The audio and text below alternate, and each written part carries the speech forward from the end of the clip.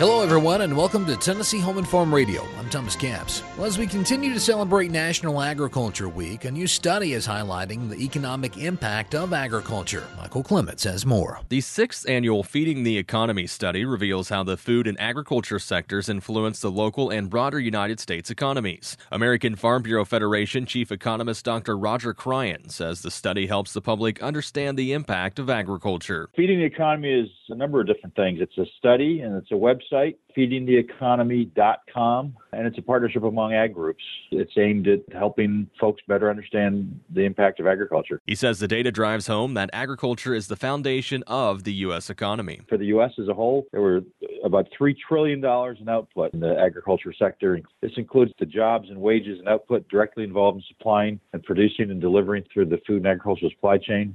Agriculture is a massive industry. And so, again, for the U.S., $3 trillion in output, 21.5 million jobs, $819 billion in wages. Cryan says it's all about helping others understand the importance of American agriculture. We know that agriculture is important in many different ways, but for those who need more black and white convincing about how important agriculture is, this is very helpful.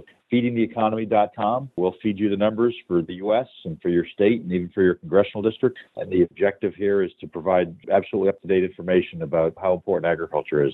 It helps folks understand, as much as we take it for granted, that the food is there when we need it. Again, learn more at feedingtheeconomy.com. Michael Clements, Washington. Thanks, Michael. Here in Tennessee, nearly 950,000 jobs are tied to agriculture, accounting for nearly $45 billion in wages and $13 billion in tax revenues generated through agriculture in Tennessee, and nearly $2 billion worth of agriculture products are exported from the volunteer state. For Tennessee Home and Farm Radio, I'm Thomas Capps.